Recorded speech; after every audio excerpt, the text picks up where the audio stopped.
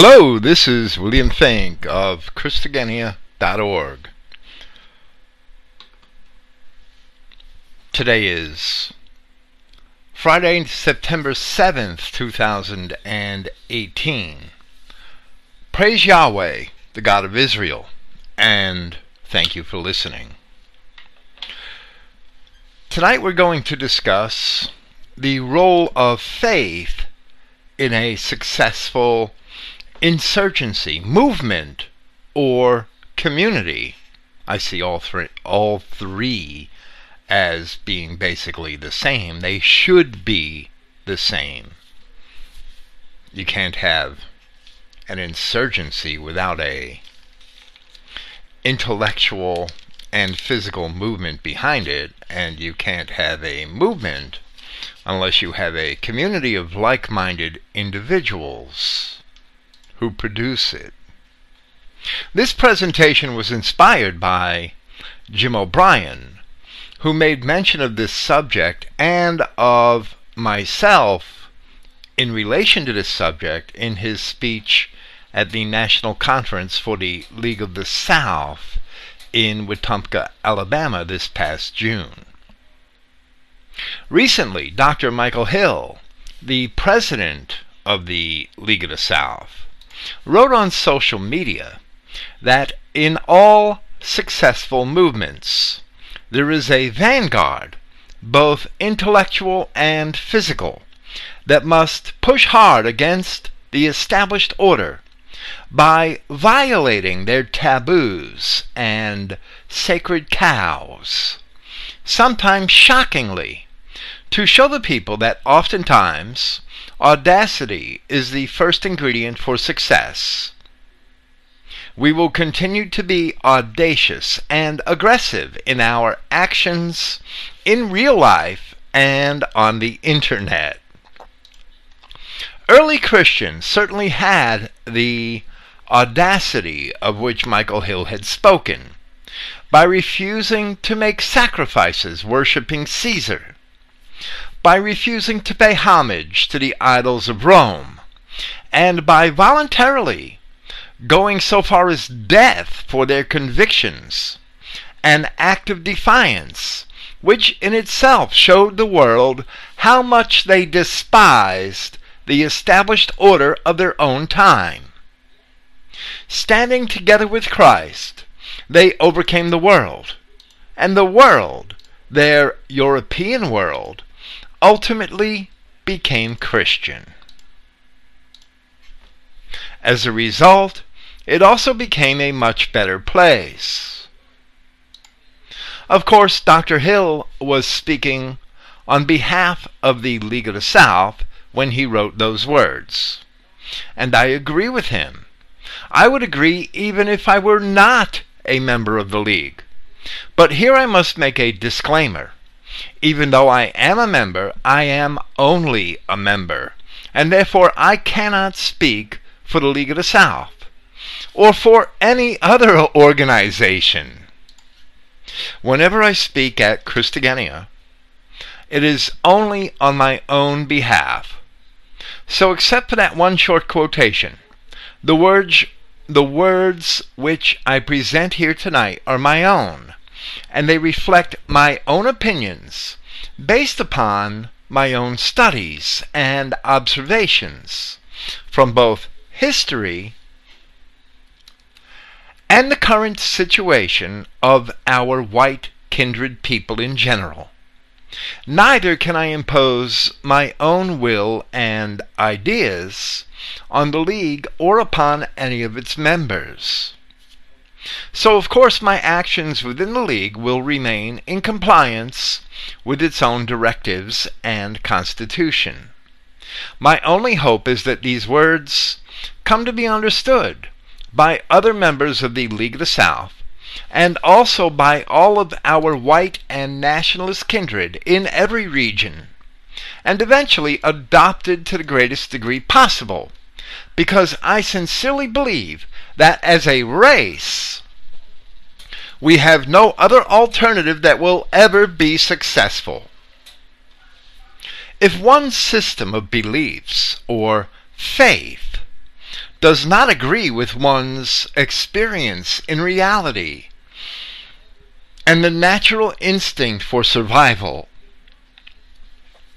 if one's faith does not unify one's own people in a common interest of self-preservation and community edification, then that faith is hostile to one's own well-being, and it must be reconsidered.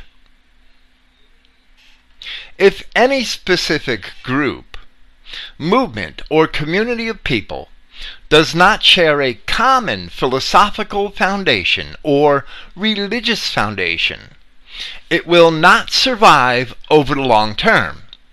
Its members cannot strive harmoniously towards a common objective because moral values, as well as outcome expectations, will never be consistent among all members of the group. The movement will tear itself apart like a body with many heads, all independently trying to control only one set of legs and arms. In the Bible, that is the nature of the beast, whereas Christians must acknowledge one head, which is their God, and form themselves into one body with a common mind if they are to survive.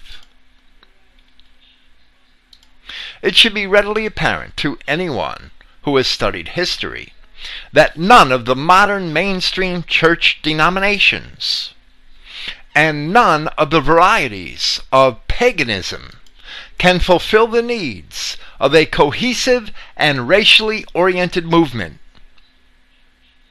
Furthermore, it is my opinion, and I know that this may even upset many men at the highest levels of organizations, such as the League of the South, that any nationalist who participates in any modern organized church denomination is cucking to one degree or another, whether he will acknowledge it or not. Anyone who belongs to a church which is granted IRS 501c3 status is acting as a cuck, because every single one of those churches has forsaken its duty to God and nation in favor of government tax exemptions and popular acceptance.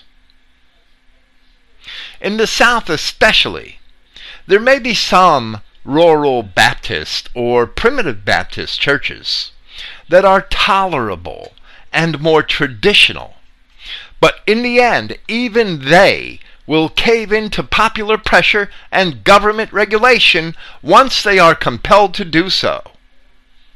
Unless they are identity-minded and willing to lose their tax-exempt status, they cannot be trusted.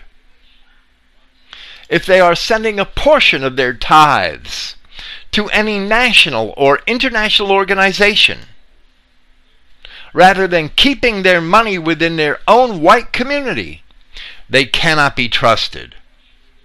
If they are willing to ignore any aspect of Christian scripture so as not to offend the government or the wider worldly community, then they cannot be trusted. Does your church have an IRS 501c3 tax exemption? Then it serves government interests and not your interests. Is your church a member of the National Council of Churches, or the Southern Baptist Convention, or any other such group?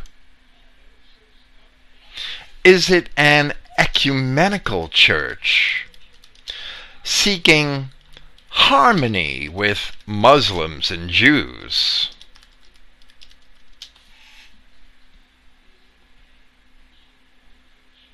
Does it conduct or donate money to foreign missions or imperial causes?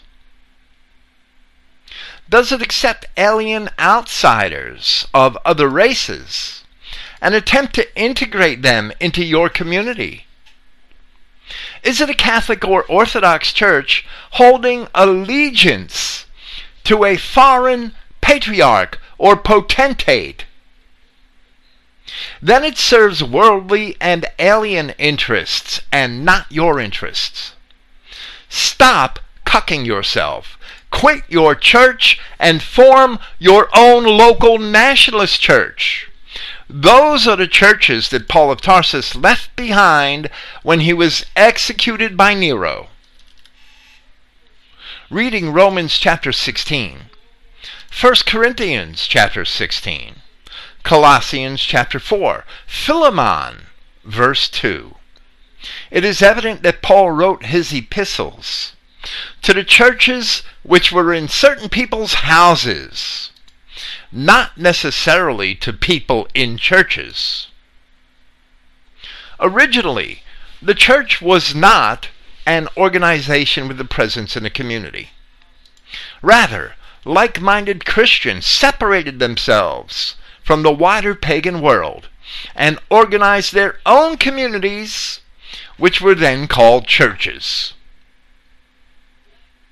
Apostolic Christianity organized like-minded and kindred peoples into self-governing communities, which strove to function independently of the government of the empire to the greatest extent possible. Early Christians understood that the empire and all of its agents were corrupt, and that they were going to be punished by God. Christ promised his followers that if they separated themselves, loved one another, and kept his commandments, that they would survive that punishment. We are Christians today because those early Christians did survive. Although modern so-called Christian institutions have now whored themselves off to become agents of a new empire. Christians were warned of this in Revelation chapter 17, where we also see that they too shall suffer the same punishment. The world of the apostles was limited to the Roman world, the white world of the Mediterranean basin and Europe. The second chapter of the Gospel of Luke and similar New Testament scriptures help to establish that, and it can certainly be proven throughout Scripture. This is why the apostles went to Europe, or to lands occupied and ruled over by European peoples. And the people and society of ancient Europe itself had its origins in the Near and Middle East. Contrary to popular opinion, there is no compulsion for the gospel of Christ to be shared with the alien races which existed outside of and apart from the world of the apostles. Before the Muslim invasions of Europe and the Near and Middle East, the world of the apostles was predominantly white, where now much of it is brown. The Jews were also engaged in population replacement in ancient times.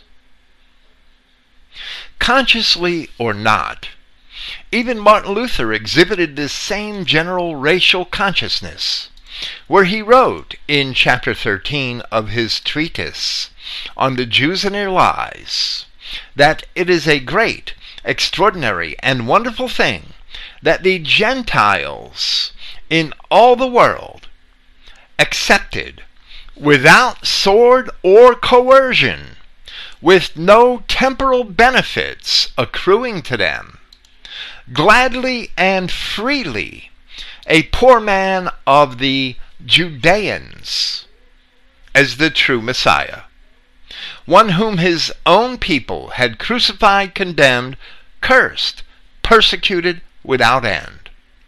Now, unfortunately, Luther did not quite understand the racial division in ancient Judea, and why Jesus was not a Jew as we know the Jews.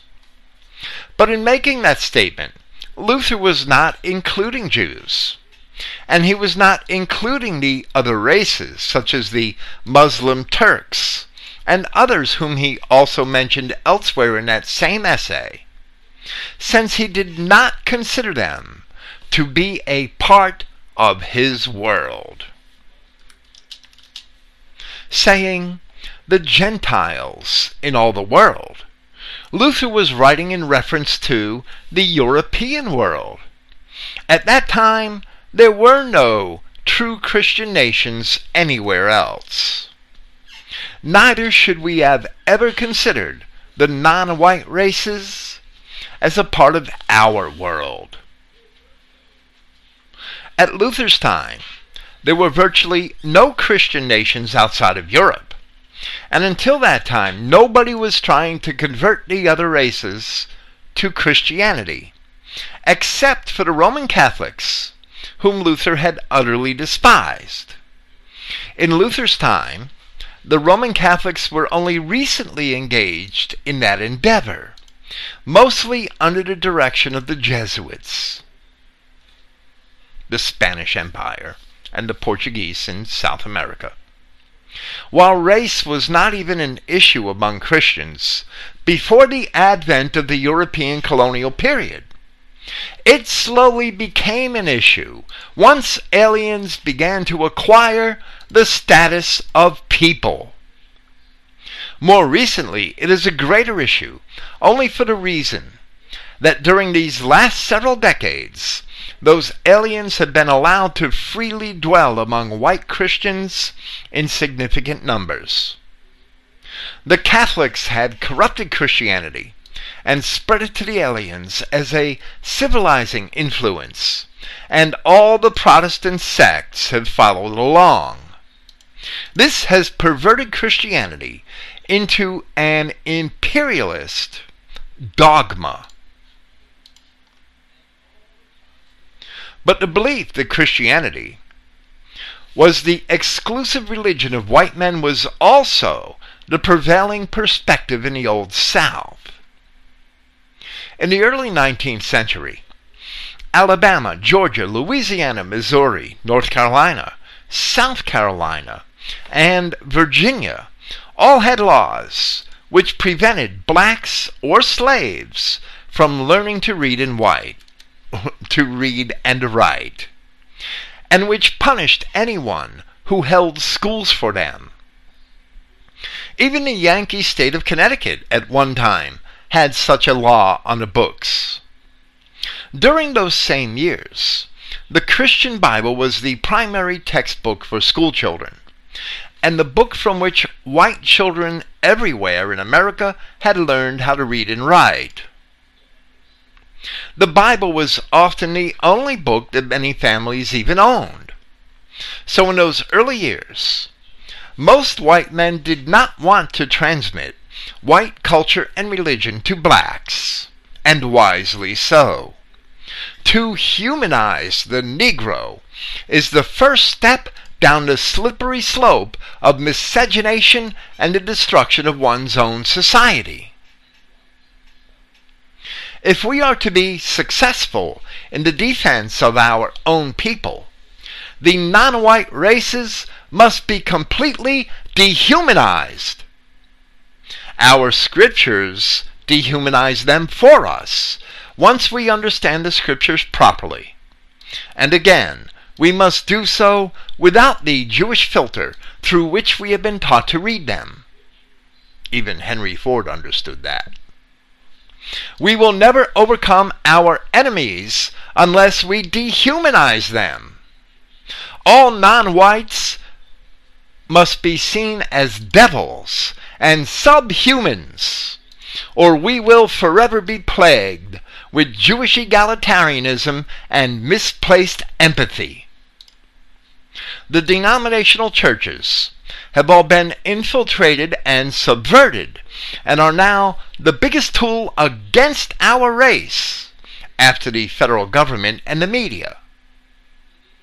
It is only recently that they humanized non-whites. In Europe, up until as recently as the 1950s, especially in France, African blacks were exhibited as attractions in zoos and at fairs. This was a rather common occurrence throughout the 19th and early 20th centuries. Dehumanizing non-whites is not as radical a concept as it seems, because it is only relatively recently in history that non-whites were universally recognized as equal humans to whites. Thank the Freemasonic lodges in the French Revolution for that.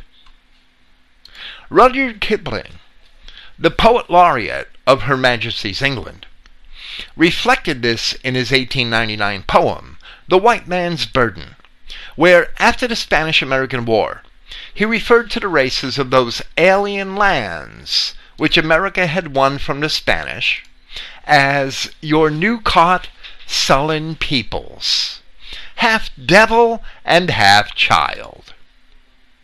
Kipling was also a Christian. Kipling certainly knew that the brown races could not be humanized and regarded as equals to whites. In that same poem, he also warned rather prophetically that white men would become servants to their own captives, and that they would suffer blame and hatred in return from those same races. In response, Mark Twain, a Southerner turned Yankee liberal, who labored in his writings to humanize the Negro, had despised and criticized Kipling. Twain whined that the white man's burden has been sung. Who will sing the brown man's? Twain was married to a wealthy liberal abolitionist from New York, and his writing reflected her attitudes disguised in a Southern setting. Those writings were nevertheless employed by the enemies of Southern culture to impress their agenda on unsuspecting generations of white Christian youth.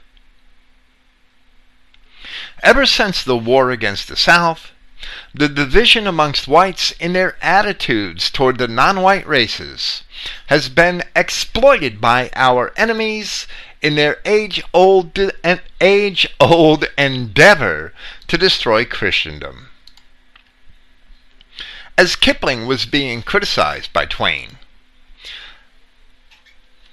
many American clergymen of that time had also speculated as to how the Negro could possibly be in the image of God, and many would never have baptized a Negro. For example, in 1900, a book was published under the title The Negro, A Beast or in the Image of God, written by Professor Charles Carroll. Interestingly, and I will link a PDF copy of that book here this evening. Interestingly, the book was first published in St. Louis, Missouri, the same state in which Samuel Clemens was born, Mark Twain. At one time, Christian writers had accepted a lie which was contrived by the rabbis in Spain and Portugal, who claimed that a so-called curse of Ham, a curse which is not found in Scripture, was the reason for the existence of Negroes.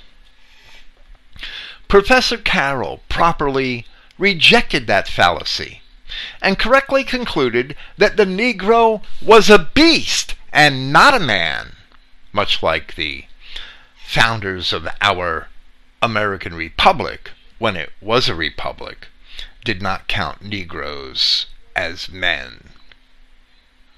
One of the negative effects of humanizing the Negro is discussed at the end of the book, where we read of the natural results of amalgamation brought about by treating the Negro as a human being. Humanizing the Negro certainly is an error which inevitably and unavoidably leads to our own destruction. Of course, we do not need Carroll to establish the facts, but only mention him here because the book reflects, just like Kipling's poem, the book reflects the theological debate of the times. Therefore, the modern position which our general society has towards Negroes is aberrant to traditional Christianity and especially to the Christianity of the Old South. Even the pagan Greek writers, who lived around the time of the lives of Christ and the apostles, knew that Negroes were little but beasts. Diodorus Siculus, who wrote a rather extensive history of the ancient world up to his own time, was one such writer.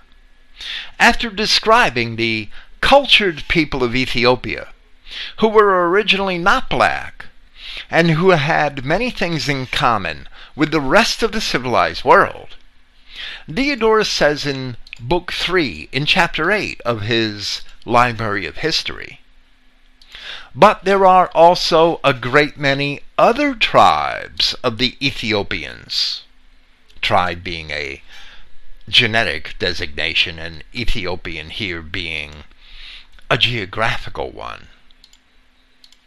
"Some of them dwelling in a land lying on both banks of the Nile, and on the islands in the river, others inhabiting the neighboring country of Arabia, and still others residing in the interior of Libya."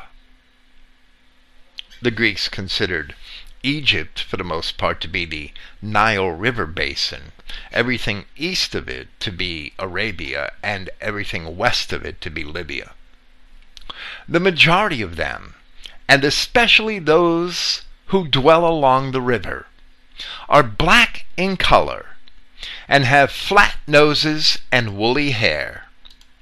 As for their spirit, they are entirely savage and display the nature of a wild beast. Not so much, however, in their temper as in their ways of living, for they are squalid all over their bodies. They keep their nails very long, like the wild beasts, and are as far removed as possible from human kindness to one another. The word human actually comes from a Latin word which means kindness. And speaking as they do with a shrill voice, and cultivating none of the practices of civilized life as these which are found among the rest of mankind, they present a striking contrast when considered in the light of our own customs. Paul of Tarsus must have known of these beasts, but he never ventured to evangelize them. Neither did any other Christian in the Near East or in Europe, until after the Converso Jews and humanist reasoning corrupted Christian understanding of the Scriptures in the late Middle Ages. The former white Christians of Ethiopia and Egypt turned black, gradually miscegenating, without the help of the Roman Church. But what Diodorus described in his day sounds exactly like what is seen today in the streets of Atlanta,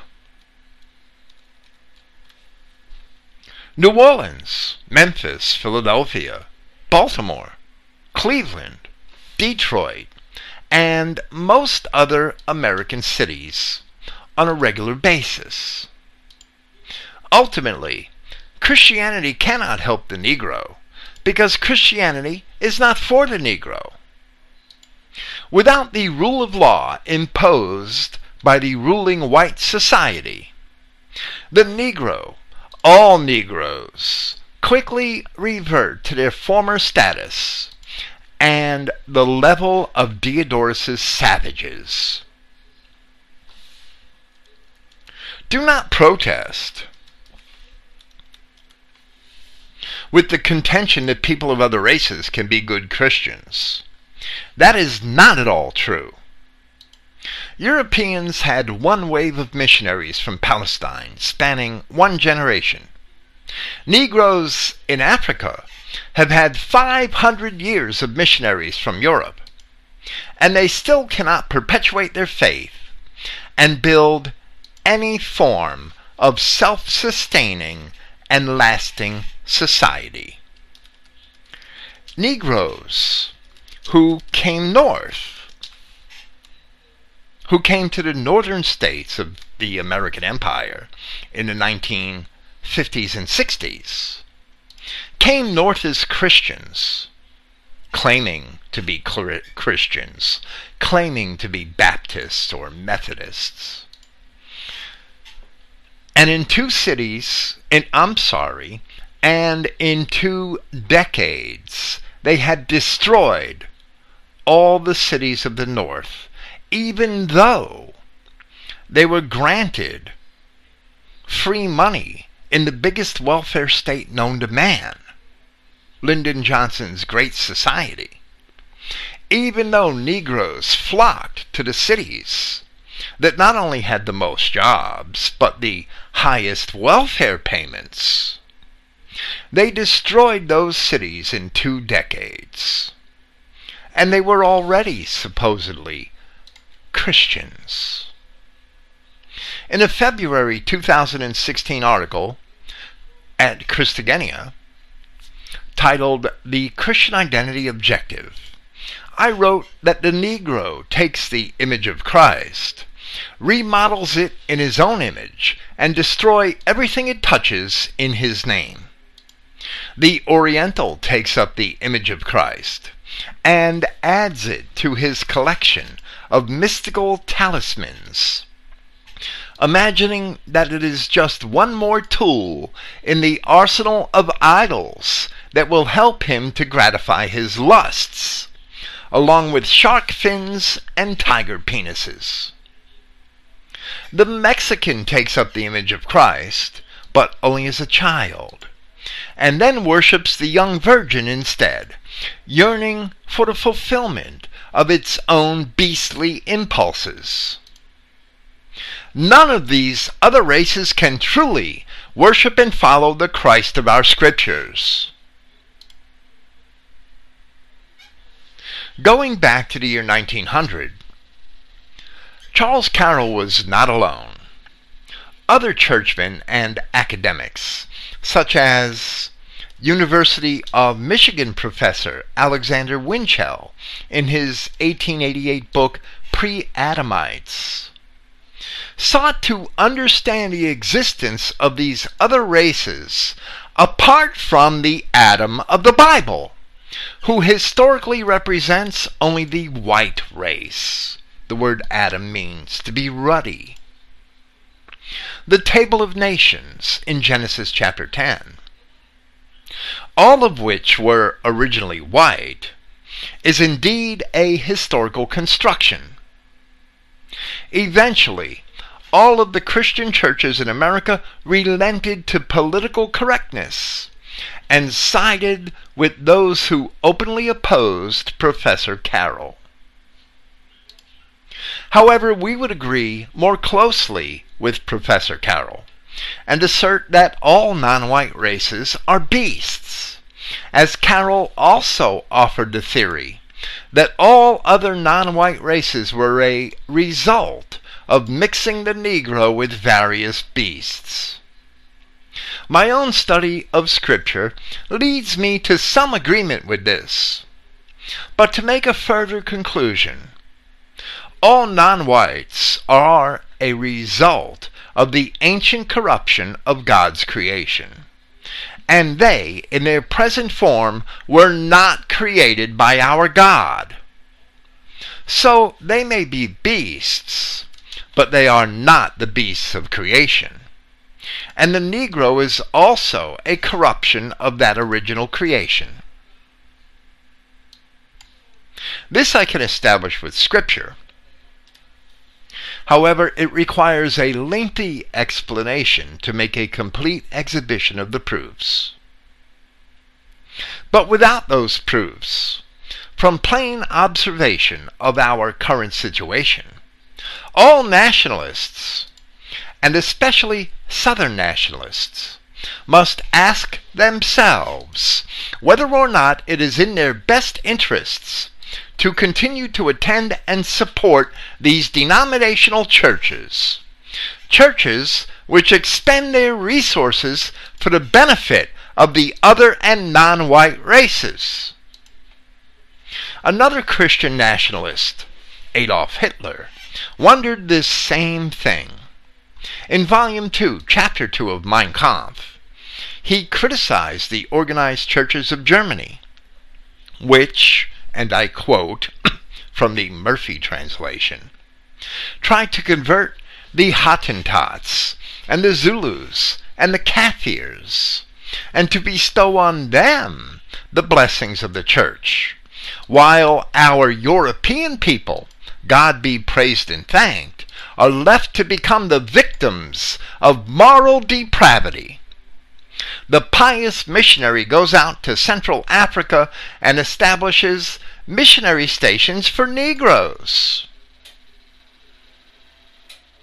Finally, sound and healthy, though primitive and backward, people will be transformed under the name of our higher civilization into a motley of lazy and brutalized mongrels. It would better accord with noble human aspirations if our two Christian denominations, meaning the Lutheran and the Roman Catholic, would cease to bother the Negroes with their preaching, which the Negroes do not want and do not understand. Negro church is basically a chest-beating ritual and a dance fest. Now those same denominations are flooding Germany with the Hottentots, Zulus, and Kaffirs that they could never civilize in Africa, and all of Germany is in a state of moral depravity. Once the empire had the victory, Germany suffers from the same brutal reconstruction which was imposed on the Old South. In American history, the idea of organized churches as members of a national system is a relatively new idea. It is an imitation of the Anglican system, which is an imitation of the Roman Catholic system. But instead of kings and popes, there are councils and boards of directors. These are the systems of foreign control from which the American revolutionaries of the 18th century had declared independence. These systems have allowed our enemies to control church doctrine, in spite of what we can read for ourselves in the Bibles. Foreign control of one's religion is the same as foreign control of one's worldview and one's destiny. So long as the church which one attends has an interest in non-white aliens, by attending that church, one also puts his own interest in those aliens. And one is a traitor to his own race, playing cuckold for the enemies of Christ.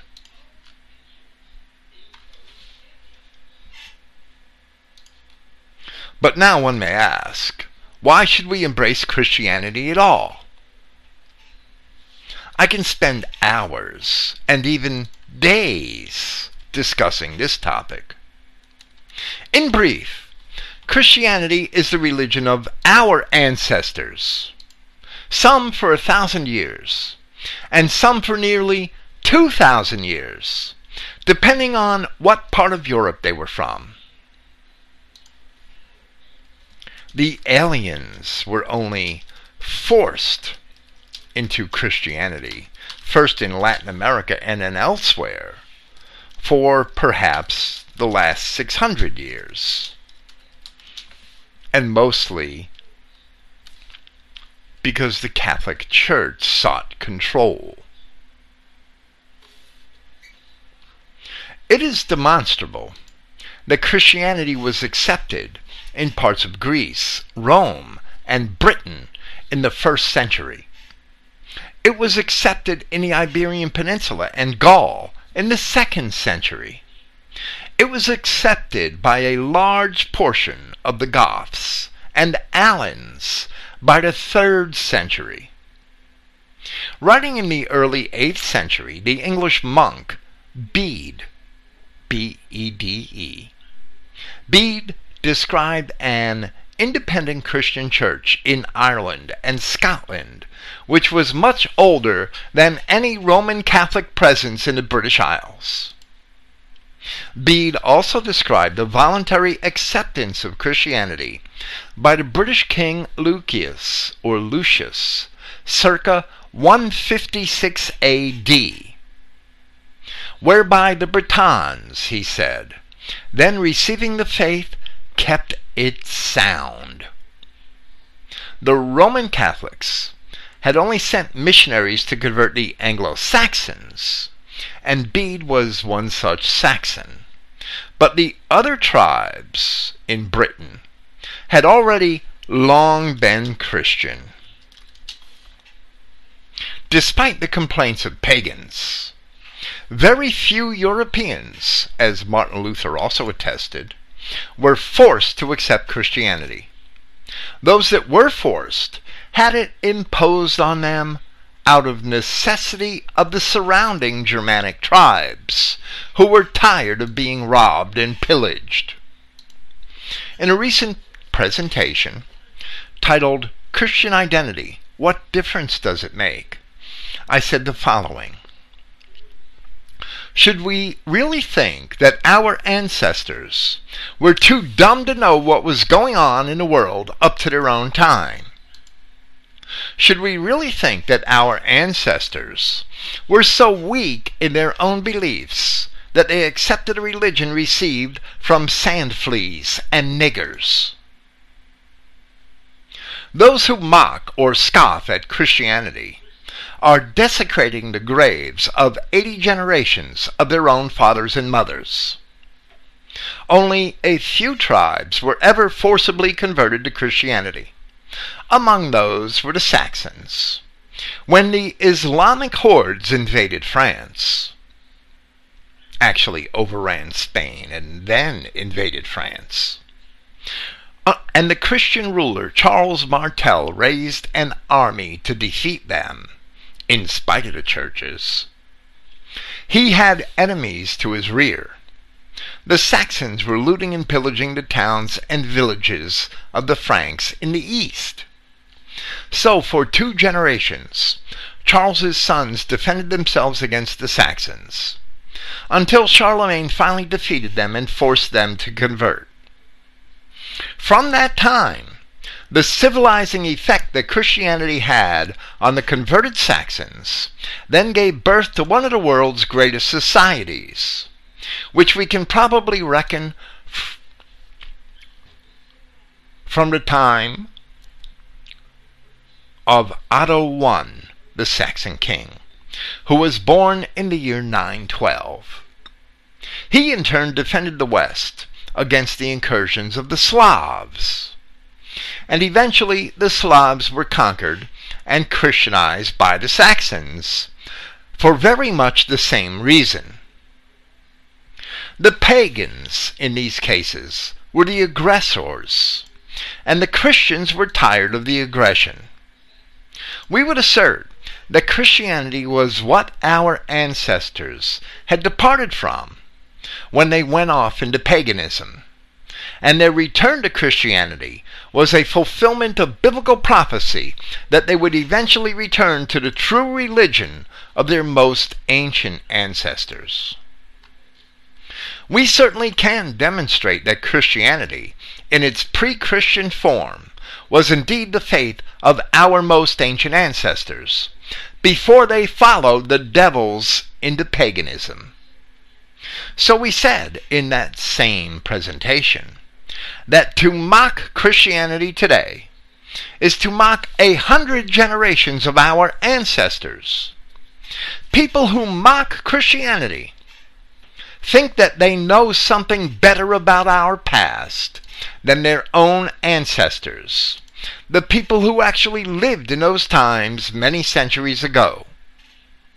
The truth is that the people who mock Christianity know little to nothing about the world of the past and the circumstances under which their ancestors ultimately accepted Christianity. If we do not honor our ancestors, what do we in turn expect from our own children? The Christian religion is the reconciliation of our history with immutable moral laws and a call to brotherly love that no other creed has offered. While, in its true form, it also excludes all of those of different races. It is not even a mere religion. It is a racial covenant with God accompanied by a code of ethics which ensures the sanctity of the family and cooperation between brethren in the wider community. It is the only viable religion by which white men will sustain communities and nations, if and when it is ever really practiced. Many branches of our white race have their own folkish myths and legends, and there is nothing wrong with maintaining them.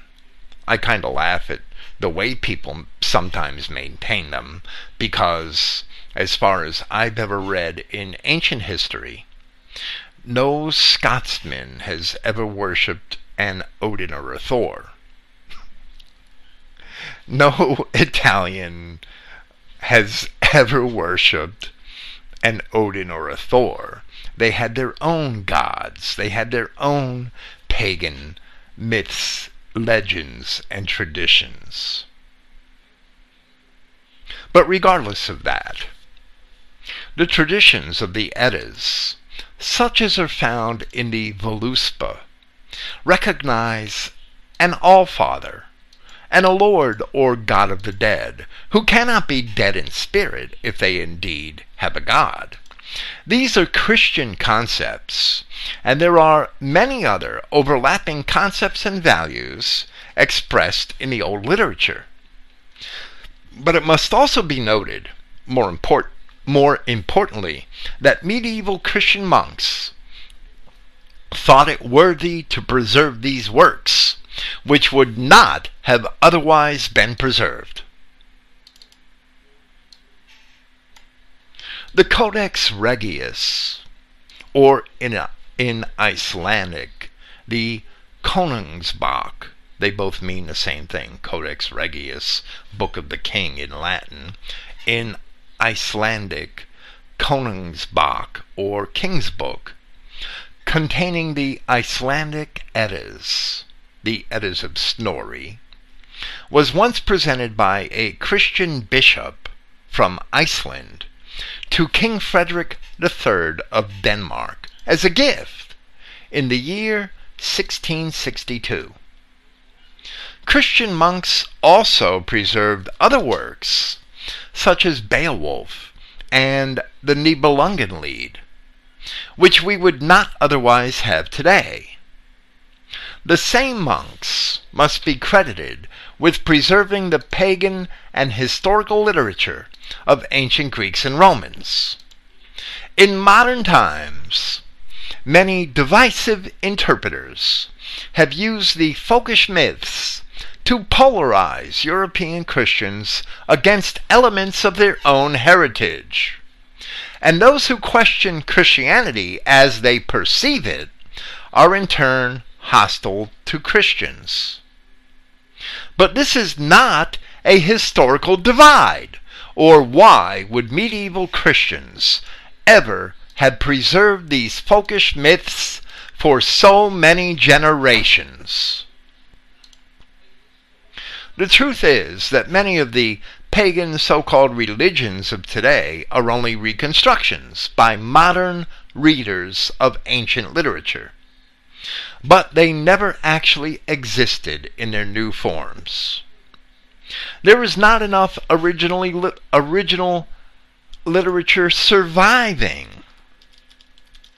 to get a clear and accurate picture of the daily and religious practices of our ancient ancestors, which also evidently varied from century to century and region to region. A further truth is that the modern churches are not Christian. They are ecumenical agencies upholding the policy of the globalists and their empire. That's all they are. Early Christians did not look for a church to join. Early American pioneers did not wait for a church to come to their settlements. They formed their own churches out of like-minded kindred, and they worshiped God according to their own consciences and what they learned from reading their own Bibles, which was also a principle of 18th century American independence. The entire social life of each individual community, and to a great degree also their political and economic survival, revolved around the small local church. Looking for a church to join in these corrupt times, Christians only seek to conform to the world, where instead true Christians should be reforming a world for themselves. The national religious organizations have systematized deception, something which Paul of Tarsus clearly warned against. And now they accept sodomy, race mixing, and many other evils which our ancestors would never have accepted or even anticipated that their churches would ever entertain. They have actually twisted long-standing and plain interpretations of Scripture in order to coax their assemblies into accepting the modern depravity. But in the first place, the Roman Church never taught Christianity properly. The Roman Church never even followed any of the church fathers whose work it chose to preserve. And there were other early Christian writings whose works it purposely neglected to preserve. From the 4th century, the Roman Church organized its own form of Christianity to fit its own political objectives. And that Christianity is a far cry from the Gospels and the epistles of the apostles of Christ. The Protestant churches made some improvements, but they also quickly became corrupted by both governments and the enemies of Christ. The future security of a nation depends upon a proper understanding of its own history and origins, with any alien filters and propaganda removed. This is a necessary foundation for the success of any people. Once that is established, the viability of a movement to preserve that nation and the stability of an insurgency against alien forces which hold that nation in subjection depend upon a bond of brotherhood and faith, which are necessary elements needed to cement all future activity towards the achievement of those goals. Today, with so much of our cultural heritage having been erased by European wars or obliterated by modernism and liberalism, This requires a study of archaeology and the classics as well as our scripture. Modern mainstream religious denominations often shun these fields, whereas, or only use them for specific purposes, whereas until the 19th century they had closely embraced them. As kindred peoples, the strongest tie which binds us is blood. But as history can prove again and again, only faith can keep us bound. A diversity of faiths has broken white nations, as witnessed in the English Revolution, or the 30 Years' War, which destroyed much of medieval Germany, or the constant warfare between Irish Catholics and Irish Protestants. So having a common faith is the second most important element, being eclipsed only by a common blood, which is required to sustain any nationalist insurgency, movement, or community.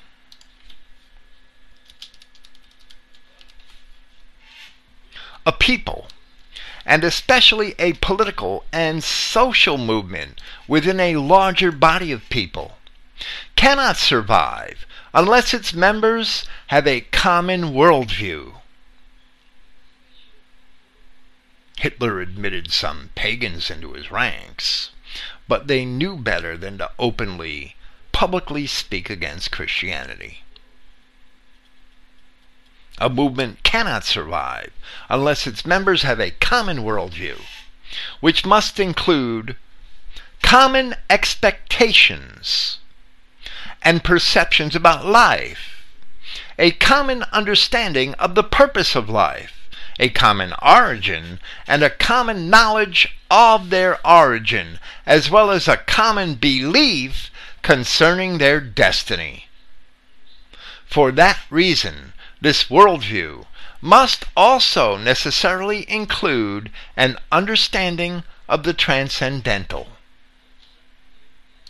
Without a transcendental worldview, man may seek to be his own authority, to become his own God, to dominate his fellows, and to impose his own will on his community, which leads to a tyranny where only the most cunning prevail to rule over everyone else.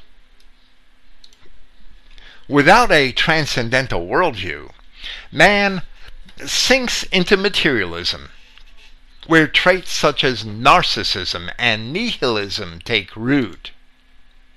Then men turn to serve their own interests rather than serve the interests of their community.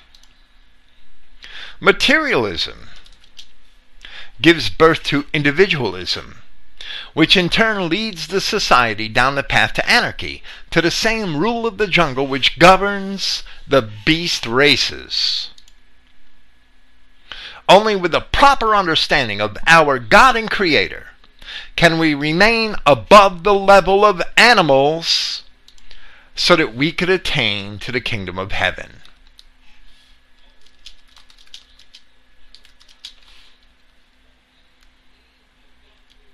This understanding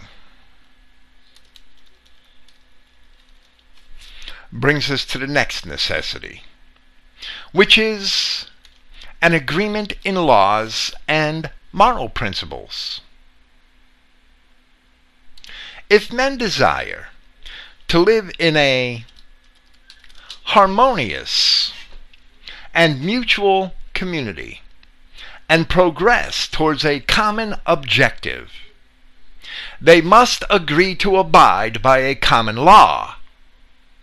We don't realize this from our modern worldview, but the laws of our God were written on our hearts in ancient times through cultural transmission over many generations. In most white cultures, our laws have always been in relative agreement with Christian law for that very reason. Now, in this modern age, the government has become God, and lawlessness and perversion abound. If I know that my companions are willing to live and die by those same laws and values in which I am willing to live and die, then I know that I can trust them in my home, and with the care of my sons or daughters, or even with my wife, and I can trust that they will not commit a violation. In an insurgent and nationalist movement where I am fighting for the survival of my own people, if I know that my wife and children will be well treated and cared for if I fall, I will also be much more willing to risk my own life on their behalf. But if my companions are lawless pagans or nihilists who think that it is okay to seduce another man's wife or to molest another man's son, how can I cooperate? For what reason should I cooperate? How can I trust someone like that?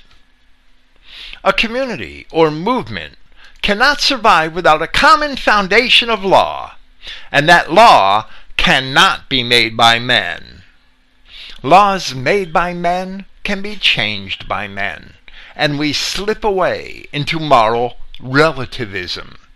Morals cannot be relative. They must be concrete if we are to ensure our survival as a cohesive community. Relativism is just where the enemies of Christ want us, and the Jewish Talmud is the single example, the signal example of moral relativism. Many years ago I wrote, speaking in an 18th century context, that if man believes that his rights are endowed by the Creator, as the founders of this nation recognized, then man understands that those rights are inalienable. If man believes that his morals are passed down from God, as the founders of this nation also recognized, then man understands that those morals are immutable. Yet, in recent times, man has allowed the Jew to litigate God out of modern society, and therefore today we have no rights and no morals. Of course, the principles upon which that nation was founded had been forgotten by the middle of the 19th century, and for a variety of reasons. It was a very different government which executed the war against the Confederacy than that which was formed after the American Revolution. But as our scriptures explain, we truly only have liberty in Christ. Once a large enough portion of us wander off and worship strange gods, tyranny is the inevitable result. This is what has happened to modern Christendom. It began worshiping the idols and entertainments of the Jews. So now the Jews have come to rule society. We need to put away all forms of idolatry and vice. I have also contended that no amount of erudition or elocution can pull someone out of a religion that makes them feel good and approves of their vices. Modern denominations have gradually become more and more tolerant of every sort of deviancy. Those who accept vice are every bit as guilty as those who commit it, as Paul of Tarsus had explained in Romans chapter 1. Vice destroys us. It destroys our families, and we cannot accept it at any level. This means giving up pornography, licentiousness, drunkenness, remaining chaste to one's own wife, not coveting thy neighbor's goods. We must sacrifice the satisfaction of our own lusts for the sake of our community. The Hebrew Bible is a book of the white race, once it is properly understood, and once the various perspectives are put in order. It is consistent with all of the earliest myths of the white nations of antiquity. I can and have discussed all of this at great length in hundreds of podcasts, with hundreds of biblical, historical, archaeological, and literary citations. The biggest lie in the world is that the Bible is a Jewish book. In truth, from cover to cover, it is absolutely anti-Jewish, except for one false book, Esther, which never belonged in the Bible. And that discussion is also outside of the scope of our purpose here. The Adamic man is a white man. The very name means to be ruddy. And as it says in Genesis chapter 5, this is the book of the generations of Adam. There is a table of nations descended from Noah in Genesis chapter 10, and it is demonstrable beyond doubt from ancient history and archaeology that every one of those nations was originally white. For the most part, unless they are viewed as invaders or intruders, the other races are outside of the biblical narrative, and they should never be included in any biblical perspective wherein there is a positive outlook. It would take me many lectures to prove all of this, but I have already done that, and they are all available at Christogenia. The wisdom of Solomon in our scriptures informs us that God created man to be immortal and made him to be an image of his own eternity. Originally, only our white Adamic race is considered in the use of the word for man. That immortality of the Adamic race, of the white race, is also the promise of the gospel of Christ. The ancient Celtic warriors who fought against Rome were descendants of the people of the Bible. This too can be proven through a study of ancient history. They also believed that they were invincible, that their spirits were eternal, and could not be destroyed even if their bodies were destroyed. These were our ancestors. This is actually the true Christian belief and the original belief of our Adamic race. In various forms, it is found in the Eddas. It is found in the Greek epic poets, in the ancient Akkadian and Babylonian inscriptions, and in ancient Egyptian writings. It is also found in the Hebrew Bible. It is also what Christ actually teaches in the gospel, and what Paul taught in his epistles. It is what David taught in the Psalms, and it is what Moses taught in Genesis. There was only one race of man created by God, and that race is eternal. Its members cannot be destroyed. They will be judged by their Creator on the basis of how they loved their brethren in this life and what they did with whatever gifts and resources they were granted by that Creator. All other races are corruptions of God's original creation. We alone have a promise that if we keep His law and we love one another, we will not become corrupted in that same manner. This is also evident throughout the writings of the apostles. Once all of this is understood, we are equipped with a knowledge and a faith that makes us both fearless and selfless.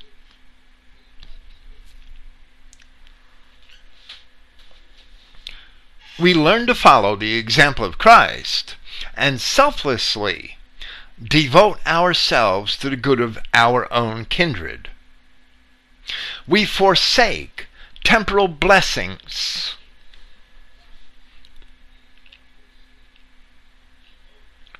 in order to pursue eternal blessings. The ultimate objective of man should be self-sacrifice on behalf of his own people to advance their cause and to edify their community. We can do that in life, or if we must, we can do that in death. That is the essence of Christianity. Adolf Hitler also recognized that, and he made it the core principle of National Socialism. Our primitive churches also understood that, but through their national councils, they are now directed to looking after zoo animals while they have neglected their own people. We must also understand, and this is the hard pill for most of us to swallow, we must also understand that truth is not a democracy. Throughout our early history, truth was empirical, and the lower classes of the people were told what to believe by their tribal leaders. It was the responsibility of the princes to study and to be educated so that they could make the best decisions in the interests of their people. Not every opinion is valid, and most people have not done the studying sufficient to even merit formulating an opinion. The princes relied on professional clerics and scholars for their instruction for good reason. A man can open the scriptures and read for himself and come to understand what is right and what is wrong. But without learned guidance, he cannot understand the entire historical and cultural construct which is necessary to lead a community of people. That was the system of nobility which the Jew hated most and has endeavored to destroy, which has led to our condition today. But in this area, our ancient tribes naturally followed their leaders, so that there would be cohesion and cooperation among their respective communities. In order for our race to survive, it needs a racist ideology which recognizes the importance of a transcendental worldview and a divine origin of law. It needs a racist ideology grounded in the origins of that same race, which only a proper understanding of Christianity can provide. We call that understanding Christian identity. And I believe that I can defend everything that I believe quite effectively through the Christian scriptures and recorded ancient history. In Michael Hill's remarks, we read that in all successful movements there is a vanguard, both intellectual and physical, that must push hard against the established order by violating their taboos and sacred cows. In contrast to the corruption and depravity of ancient pagan Greece and Rome, Christianity served that purpose while it preserved those who sought shelter from the judgment of God. Today, Christian identity is that vanguard, defying the lies of the enemies of Christ, which have now deceived the whole world.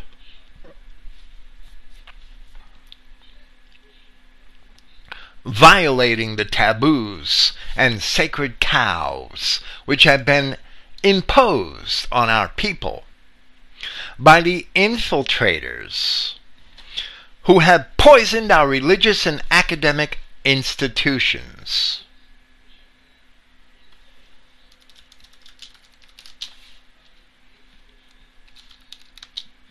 And by rebuking the devils who would destroy Christendom and all white nations everywhere. Christian identity is the only faith which seeks to fully preserve our race, our heritage, and our history, as well as to uphold our traditional Christian morals and values. Then going one step further, we also understand those endeavors as being essential to sound Christian doctrine. Finally, Christianity is not found in one's mouth. All of the denominations have Christ on their lips, and none of them are truly Christians. Rather, Christianity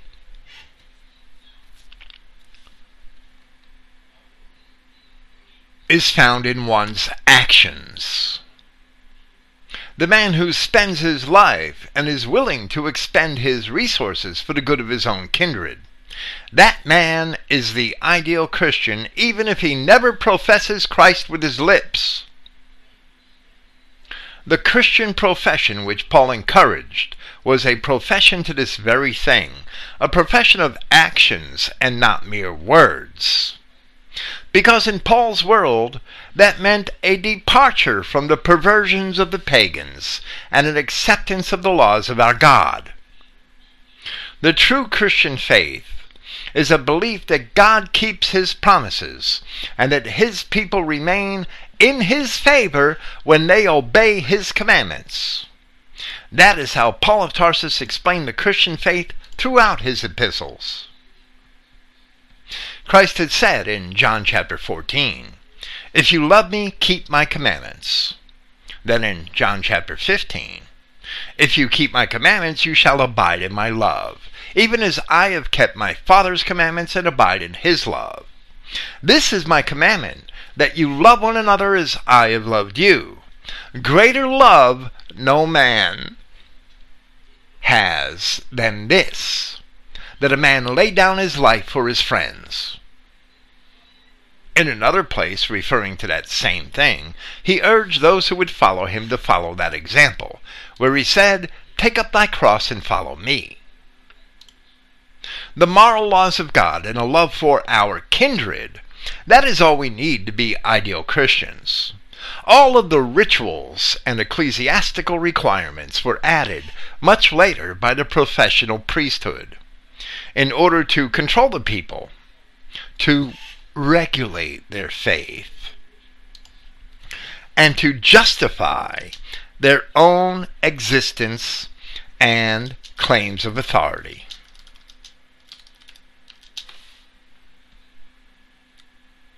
They became superficial replacements for true Christianity. But none of them are actually Christian. Practically every epistle of Paul of Tarsus refutes the modern priesthoods and the ecclesiastical, or I should say, liturgical requirements of the modern churches. When early Christians heard the truth of the gospel, they realized that they had to separate themselves from the establishments of the organized religions of their time. They didn't tarry in the Greco-Roman synagogues and temples and schools of pagan philosophy, hoping to hear glimpses of truth, or hoping that their teachers would eventually awaken to truth. Instead, they challenged those establishments to repent of their errors and come to Christ. When that failed, they fled those establishments and formed their own Christian assemblies, building their fellowship in a communion which was founded strictly upon the basic Christian principles which we have just described. Early Christians were persecuted because they also fled the pagan ways of the world, the bread and circuses and debauchery, and the worship of beasts and emperors. But through perseverance, they ultimately prevailed. Southern nationalists and nationalists everywhere must imitate them if their nationalism is to survive the wider and corrupted world. The time to build such independent and identity-minded churches is now.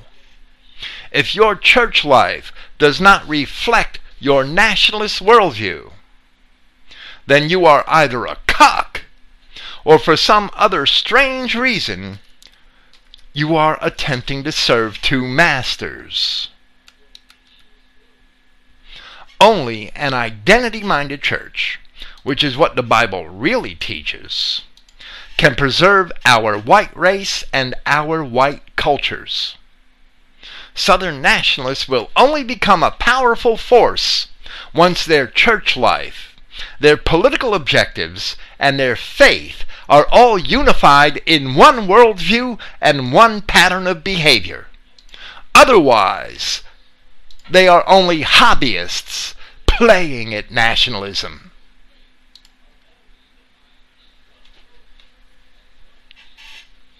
Southern nationalists can work successfully with others elsewhere only when they have similar racial composition, beliefs, principles, and objectives, and so long as they retain their own regional and cultural identity. But they should reject all groups or peoples with alien cultures, beliefs, and ethnic identities. If you understand your own religion to be valid, by necessity you must reject all other religions, lest you be guilty of idolatry. The same Christ who said, "I am not sent but unto the lost sheep of the house of Israel," had also said, "No man cometh to the Father but by me."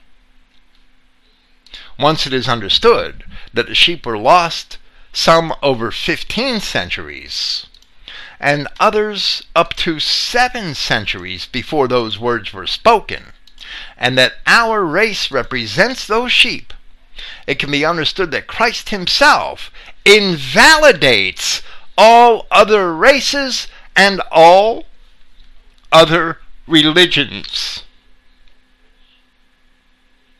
Additionally, there are so-called nationalists, even Southern nationalists, who have accepted alien philosophies as a faith. So we have Hindus and Buddhists among our ranks. While it can be ascertained that Hinduism and Buddhism have elements of ancient white cultures in their backgrounds, why should a white man share a belief system that is professed almost exclusively by alien races? How does he know that that belief system was held intact and original by those alien races? How does he profess such a belief system while his own ancestors for 80 generations never knew that system? That man is also an idolater and a cuckold for the devil, giving legitimacy to the beliefs of devils. How could a white man accept the faith of 3 billion devils as his own?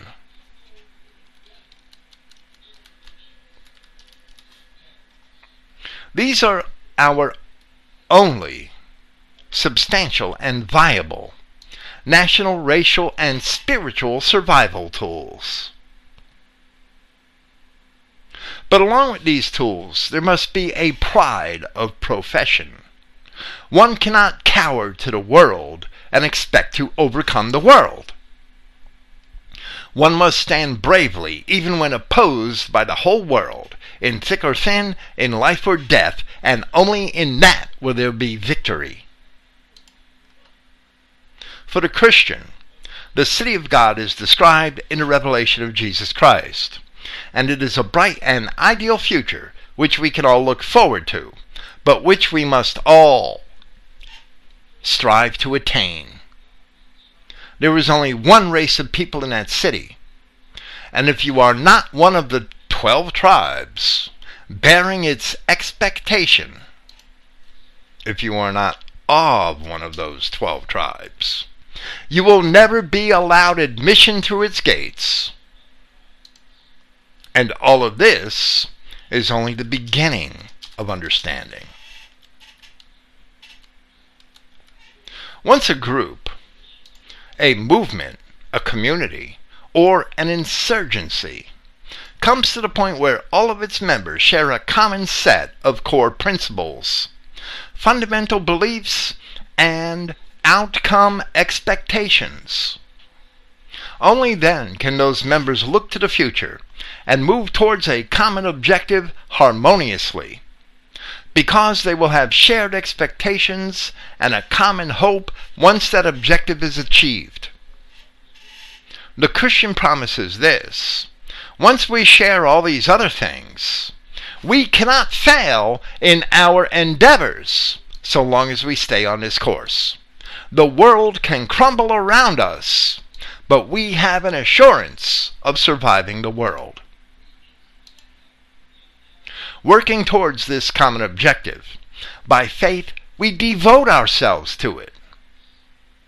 A 10% tithe will not be enough to bring us victory. Outsiders of our own race, who have allegiance to the empire and its institutions, must be looked upon as enemies, even if they also must be seen as potential recruits to our cause. They must be looked upon as enemies because they function in a manner which is contrary to our survival. They must be looked upon as recruits, even if we will never win them over to our cause until they too become disenchanted with the world. But as for those who are within the insurgent or nationalist community, who have accepted the things which are expressed here, every member of the body of Christ must completely devote himself to every other member, and therefore doors and wallets must always be opened to help brothers in need. But on the other hand, every man must be willing to work so that he may be a giver and not merely a receiver. Furthermore, sin cannot be accepted, and brothers stepping out of line, causing subversion, or making spectacles of themselves, must be quickly corrected, and if they will not accept correction, they must be separated. If we are serious about ourselves, then engagement with the sins of the world must be terminated. Movies, sports, television, all of these must all be replaced by activities which advance the cause of our nationalism. Money spent on any of these worldly things is given over to the enemy. Anyone who spends money on worldly entertainment, such as professional sporting events, college sporting events, movies, or television, is giving money to the enemy. Anyone who gives money to a Judeo-Christian denominational church is giving it to the enemy. Extra income must be devoted exclusively to the cause. Tithes should be made to the movement or to those within the movement who are in need of them. But tithes may be in time devoted to a task, or in services rendered, rather than merely in money. There is no cause. There is no insurgency. There is no nationalist swelling which has ever succeeded without great personal sacrifice of one sort or another. The Christian understands that his reward is not on earth, but in heaven. Faith dictates that the heavenly reward is a tangible reward which lasts forever, and not a temporal reward in this world, which can only suffer decay, or which can be lost or confiscated. Having this understanding, we should seek all the more to dedicate ourselves to our brethren, which is the only way that we may please our God.